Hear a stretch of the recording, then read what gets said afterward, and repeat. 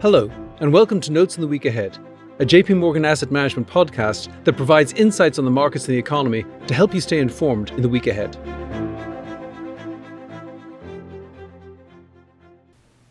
Hello, this is David Kelly. I'm Chief Strategist here at JP Morgan Asset Management. Today is July 24th, 2023. The pandemic was my excuse to abandon piano lessons. It wasn't that I wouldn't practice or that I didn't enjoy pounding away on the keyboard. The problem was that my piano teacher, Tatiana, is a perfectionist. She wanted me to get it exactly and precisely right, and so I practiced the same piece over and over.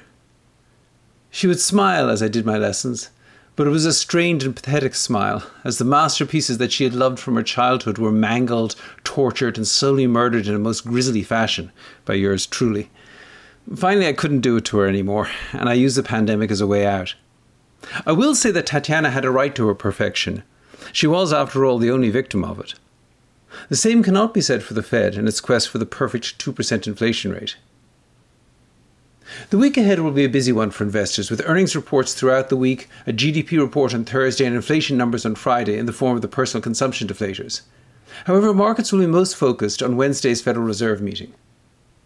Fed officials have heavily telegraphed their actions, and as of this morning, futures markets are pricing in a 94% shot of another 25 basis point rate hike, boosting the federal funds rate to a range of 5.25% to 5.5%. However, investors will closely scrutinize the language in the statement and at Chairman Powell's press conference to assess where the Fed goes from here. Most likely, the Fed will still convey a hawkish message. In their statement, they may feel compelled to admit that inflation has fallen. However, they are likely to warn of additional policy firming that may be appropriate to return inflation to 2% over time. One key phrase to watch out for in the statement is whether the Fed expresses uncertainty about the extent of additional policy firming that may be appropriate, as they did in their June meeting, or the extent to which additional policy firming may be appropriate, as they did at their May meeting. A return to the May language would be interpreted as a dovish signal. However, while the Fed has provided occasional dovish signals over the past year, they've generally become ever more strident in insisting that they reach their 2% inflation goal. This perfectionism is a little strange given how much inflation has already fallen, with the seasonally adjusted year-over-year CPI inflation rate dropping from 8.9% in June 2022 to 3.1% a year later. It's also a little absurd. While high and unpredictable inflation is clearly an economic negative, once inflation is mild and steady, there's very little reason to believe that the economy operates more efficiently at 2% inflation than, say, at 1% or at 3%. Most importantly, it is dangerous, since the Federal Reserve cannot forecast how all aspects of the US economy will react over time to a sudden hike in short-term interest rates to over 5% after nearly 15 years of close to 0% rates. However, the economy and markets are now at the mercy of inflation perfectionists, and so it's important to consider the path inflation could take to the Fed's very precise goal. While the Fed's official inflation target pertains to the headline personal consumption deflator, the most widely reported US inflation index is the Consumer Price Index for all urban consumers, commonly known as CPIU or CPI. In June 2022, seasonally adjusted year-over-year CPI inflation hit a more than 40-year high of 8.9%. Since then, it has declined for 12 straight months, falling to 3.1% by this June. Going forward, a look at the major inflation components suggests it will move sideways for the rest of the year and then slowly down in 2024. In particular, food prices should be relatively steady, reflecting a decline in the global food commodity price index since the early days of the Ukraine war, fewer supply chain issues impacting grocery stores, and an income squeeze on lower and middle income households that is limiting demand.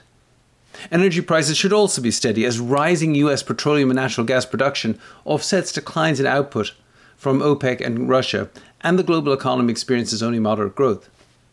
Core goods prices should be steady to down, reflecting fewer supply chain issues and improved inventories. Core services inflation will remain high for a while due to a lagged decline in the growth of rent and owner's equivalent rent, as well as high inflation in transportation services, reflecting prior spikes in new car prices. Importantly, however, both of these areas of inflation have begun to fall from high levels. Wage pressures have eased over the past 15 months, with the year-over-year gain in average hourly earnings for production workers dropping from 7% in March 2022 to 4.7% in June of 2023. Despite this, cost pressures from higher wages will likely slow the inflation decline. But that being said, we expect year-over-year CPI inflation to drift down to 2.8% by December 2023 and 2.0% by December 2024. As mentioned earlier, however, the Federal Reserve does not regard CPI as its primary inflation target. Rather, as it reaffirms every January in its statement on longer-run goals and monetary policy strategy, it is trying to achieve 2% inflation as measured by the annual change in the price index for personal consumption expenditures, most commonly known as a PCE deflator. So where is that headed? First, it should be noted that PCE inflation tends to be lower and steadier than inflation as measured by the CPI. The very high inflation of the last 2 years amplify these differences and is probably not representative of where we go from here. However, in the 20 years before the pandemic, the average annual PCE inflation rate was 1.85% compared to 2.17% for CPI, or 0.32% cooler. So how is PCE inflation different from CPI inflation? One part of the difference is due to the type of index used and revolves around the question of substitution effects. In broad terms, the CPI index is a fixed weight index based on a basket of goods and services bought by consumers, with the weights assigned to particular goods and services once a year based on survey data.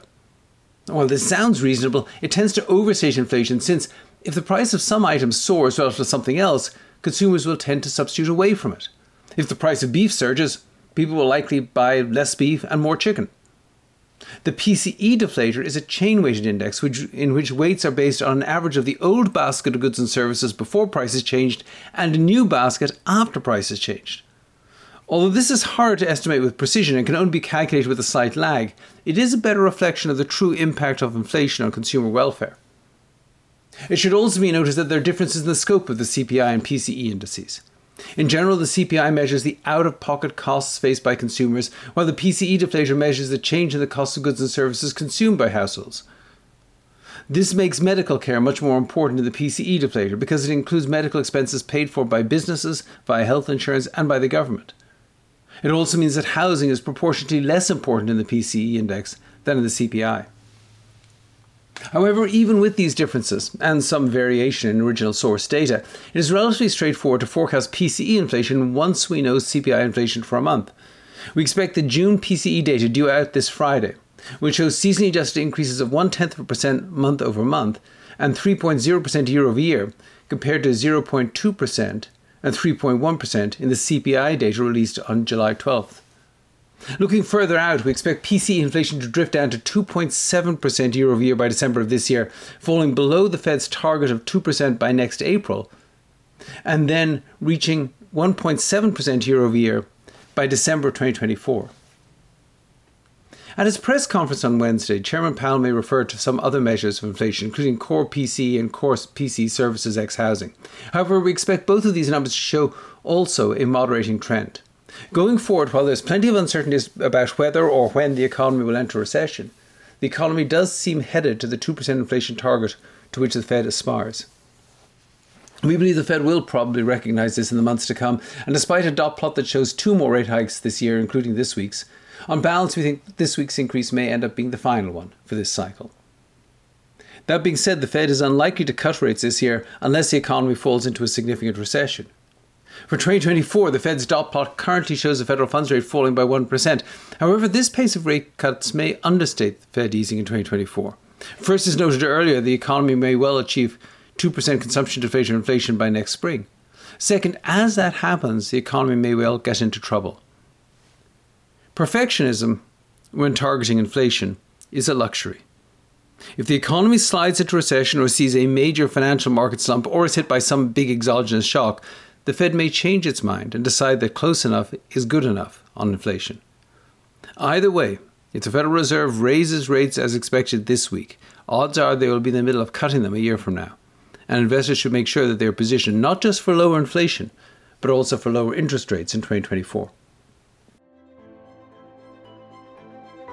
Well, that's it for this week. Please tune in again next week, and if you have any questions in the meantime, please reach out to your JP Morgan representative.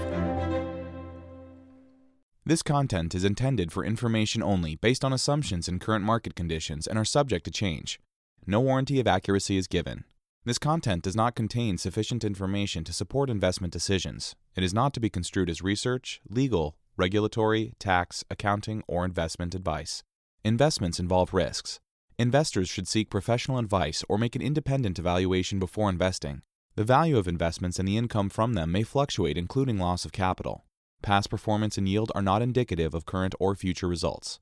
Forecasts and estimates may or may not come to pass. J.P. Morgan Asset Management is the asset management business of J.P. Morgan Chase & Company and its affiliates worldwide.